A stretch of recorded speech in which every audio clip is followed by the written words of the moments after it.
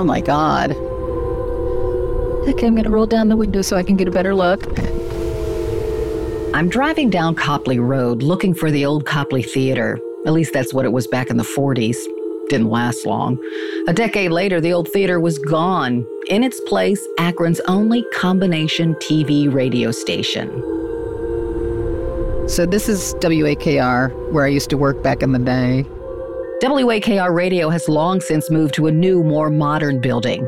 The old studios have been ravaged by time. The building is vacant, deteriorating. A local production company is making a spooky film that takes place on this street. I can understand where they got the idea. This part of Copley Road feels creepy. WAKR TV 23, Akron, Canton. Definitely creepy. I remember when that woman was attacked. That woman was a fellow employee at WAKR. She was attacked by a man as she walked to her car around the time Phyllis was carjacked. It was scary. As I continued to cover the Cottle case, I was assigned to Plum Beat, the police beat. I went down to Akron PD every morning. I skimmed through reports. I established sources who might confidentially tell me what was going on in Akron, especially with the Cottle case. Cops downtown told me, and everybody else, to be careful. Security measures were put into place all over the city. That included TV 23 WAKR. And that's why they put up this fence, because they wanted to better protect the employees as they walked outside to their cars. Some women took self-defense courses to protect themselves. I learned to carry my keys between my fingers like brass knuckles in case anyone tried to carjack me. A good thing in retrospect. The prime suspect in Phyllis's attack lived a walk away from WAKR. Yeah, that's where Samuel Herring used to catch the bus to go to his parole board. It's just creepy to know he was always so close to me physically, right? It just goes to show that just by chance, Phyllis was the one. Phyllis had been abducted less than a mile and a half from WAKR. I'm Carol Costello. This is Blind Rage Episode 7, A Suspect.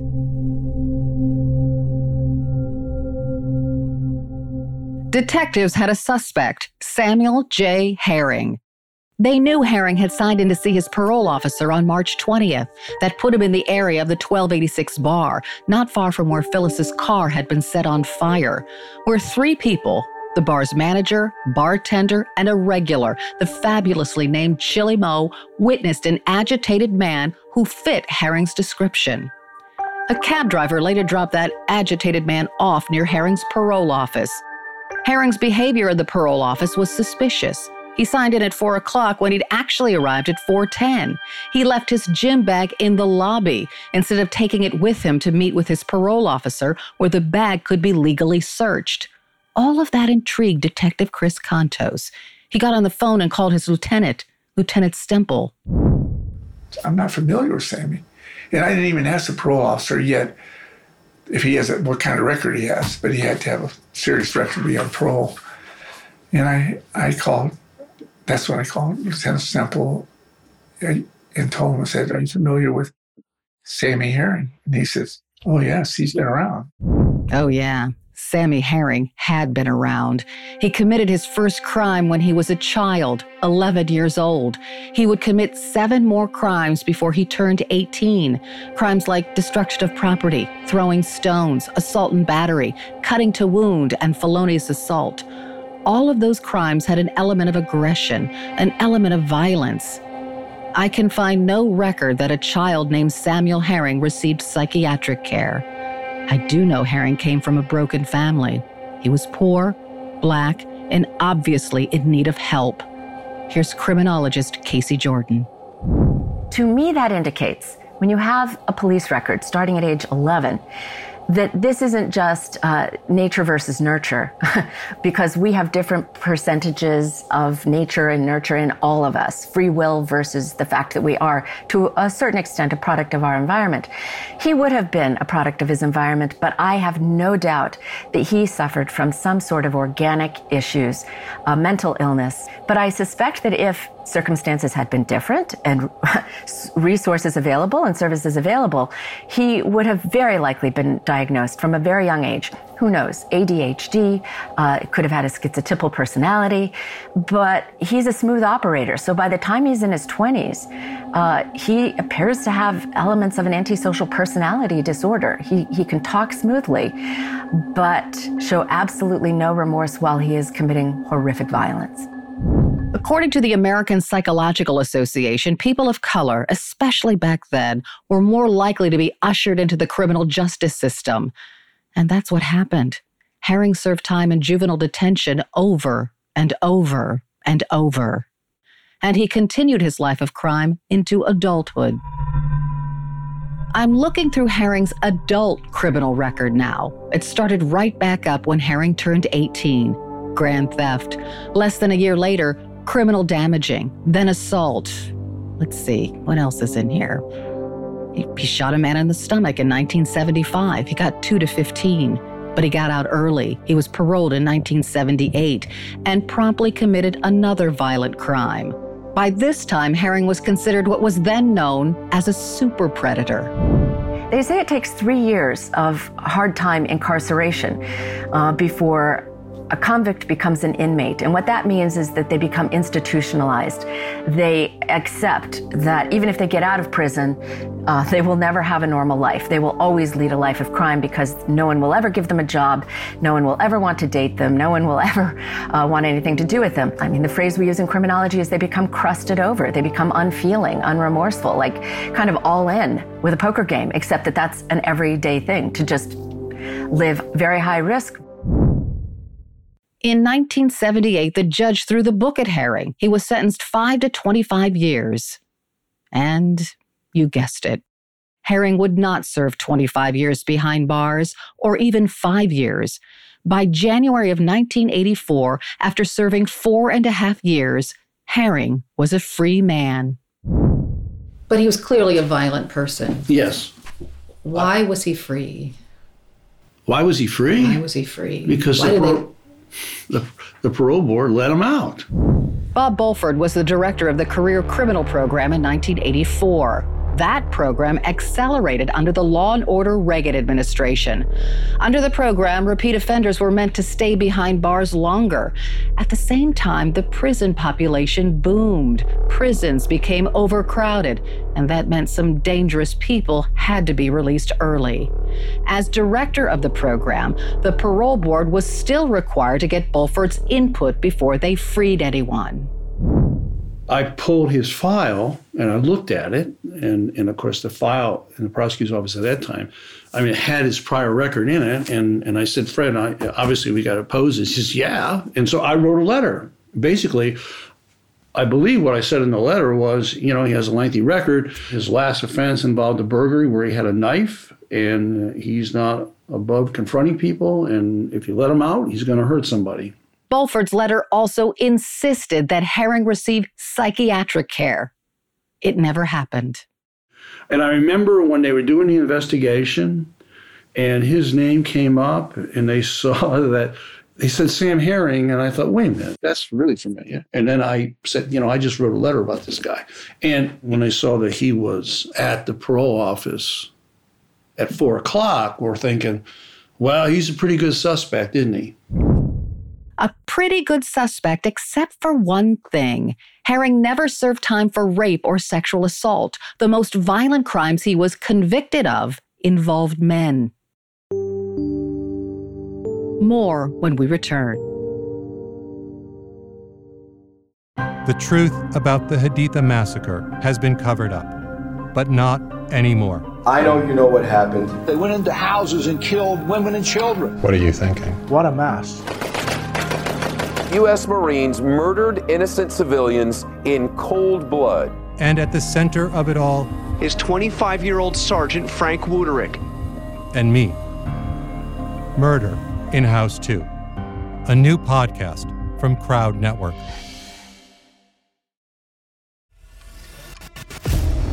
"24 hours ago, I found out the person that I'd been dating and seeing for the last 6 months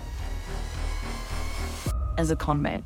That is my sister Emma, Andrew Tonks's lies had been so convincing, she'd invested $300,000 with him. However, the tables were about to turn on Andrew. What he didn't know was that Emma had discovered his real identity. But to get any chance of justice, Emma had to act like it was business as usual.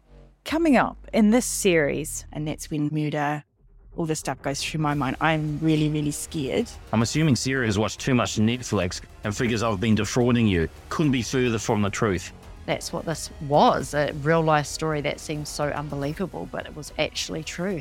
A true story that all starts with one simple swipe to the right. I'm Sarah Ferris.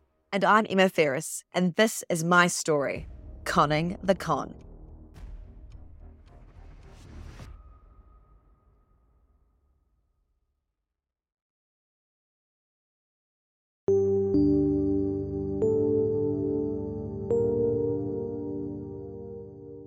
Here's Casey Jordan.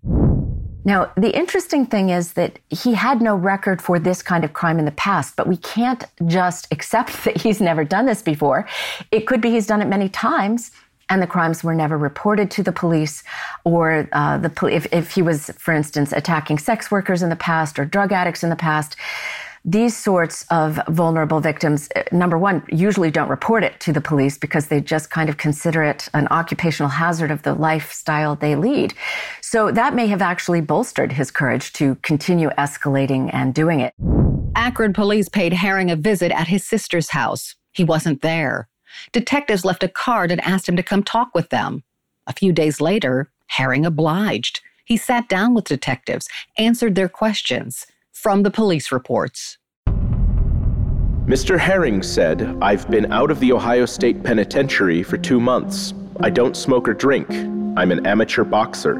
As for where Herring was between noon and 4:30 on March 20th, Mr. Herring told officers, "I cooked and watched the beginning of a movie, Death Wish, or maybe Magic, or 10 Till Midnight.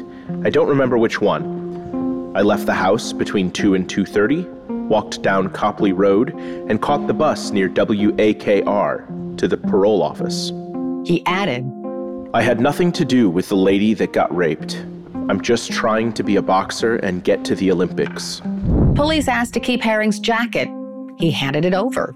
Police placed it in a brown paper bag marked evidence. They also noted Herring had an inch-long scar on his left hand below his thumb. Herring also told police he would be glad to take a polygraph exam. "But I want my lawyer present." It would have been so simple to prove Herring was a good suspect had Phyllis's sight returned. She could have identified him or not in a police lineup, but that was out. What about his voice? Detective Contos thought about it. He could record various suspects' voices and ask Phyllis to listen to them, sort of like an audio police lineup. Miss Cottle was asked if she could identify this person's voice, to which she replied, "I've thought about it a great deal. I'm not positive I could identify his voice. There was really nothing outstanding about it.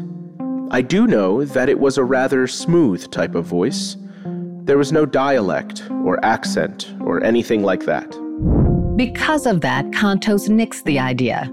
Too unreliable. He stuck with the plan. He would continue to investigate this case like a homicide. So police released 2 sketches of the suspect, one drawn with the help from someone at the 1286 bar, the other sketched with the help of the bank teller. I have both of those composites in front of me. They look nothing alike. Nothing. The shape of their faces, their noses and eyes are all different.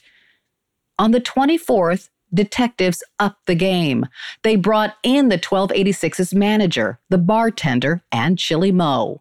The bartender looked at a photo array that consisted of 7 pictures. Included in that array was a picture of Samuel Herring. The bartender studied the photos intently. He asked the detective to put a hat on them, like the man in the bar. The detective used his fingers to cover part of the suspect's foreheads. It was the best he could do. The bartender paused and then picked out Herring's picture along with another man's photo. The 1286's manager looked at the photos, pointed to Herring's picture, but could not say with 100% certainty that Herring was the man she had seen in the bar. Then it was Chili Mo's turn. Detectives had high hopes that Chili Mo would come through for them.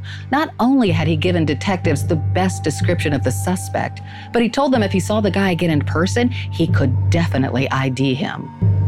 Chili Mo studied the photos and then studied them some more. He turned to detectives and said, "Sorry, I don't recognize any of these guys." That troubled prosecutors. Here's Fred Zook. It was a big part of our case putting him in that area. We knew we could put him in a parole office, but we didn't know we could put him up the street. And I am sure that there were some real defects in the pretrial identification process. I don't mean improper defects, just that the guy either didn't pick him or was leaning towards another photograph. That complicated their case. And it's why many prosecutors today do not depend on photo arrays to ID suspects. Here's Emily Pelfrey. Why was there a move away from photo arrays? What were the problems? I think that you have people that, and you see it in this case, right? I mean, you have people that, did they see him? Did they not see him? And you have all of these different answers. So from either side, I don't know that I would want to really rest my entire case on an identification when for every person that's identified him as a suspect, you have another person that's identified somebody else. So how is that going to help anyone, really? It's kind of a wash. Prosecutors depend more on physical evidence like fingerprints or blood or other bodily substances, all things in short supply in Phyllis's case. Akron detectives tried hard to find those things. They located 2 withdrawal slips that Phyllis's attacker had sent through the bank's vacuum tube and struck out. No fingerprints. The lab tests on Phyllis's clothes came back inconclusive. There was still no knife. No fibers. They didn't even have a witness who saw Phyllis being carjacked on West Exchange Street. Detectives needed one more big break. They needed to find that house, 2 streets away from a bright blue house with a black eagle, and they needed to find it now. Next week, Blue House, Black Eagle. You can't cross-examine that house. It's, in my opinion, the strongest part of this case. Carol Costello presents Blind Rage as a signature show of the Killer Podcast Network. If you enjoy this series, please subscribe and rate it on your favorite listening apps. And discover more great true crime and paranormal programming at killerpodcast.com. And if you want to discover more about this case, follow me on Instagram at Carol Costello. You'll find pictures of Phyllis, newspaper reports, crime scene photos, and more. Blind Rage is a co-production of Evergreen Podcasts and Carol Costello. This episode was produced by Chris Iola and me, Carol Costello. Additional thanks to audio engineer Sean Rule Hoffman, contributor Nyjah Galladay, production director Bridget Coyne, and executive producer Gerardo Orlando. Original music is composed by Timothy Law Snyder. Our voice of the court is Douglas F. Bailey II. All of the information in this podcast came from my memories of the event. Phyllis Cottle, her family members and friends, former law enforcement, prosecutors, former and current journalists, police reports, and court documents. I've tried to tell this story factually to the best of my ability, but sometimes memory fails. It's been a long time, but my goal is simple. Phyllis was an amazing woman, and her story of courage should be shared.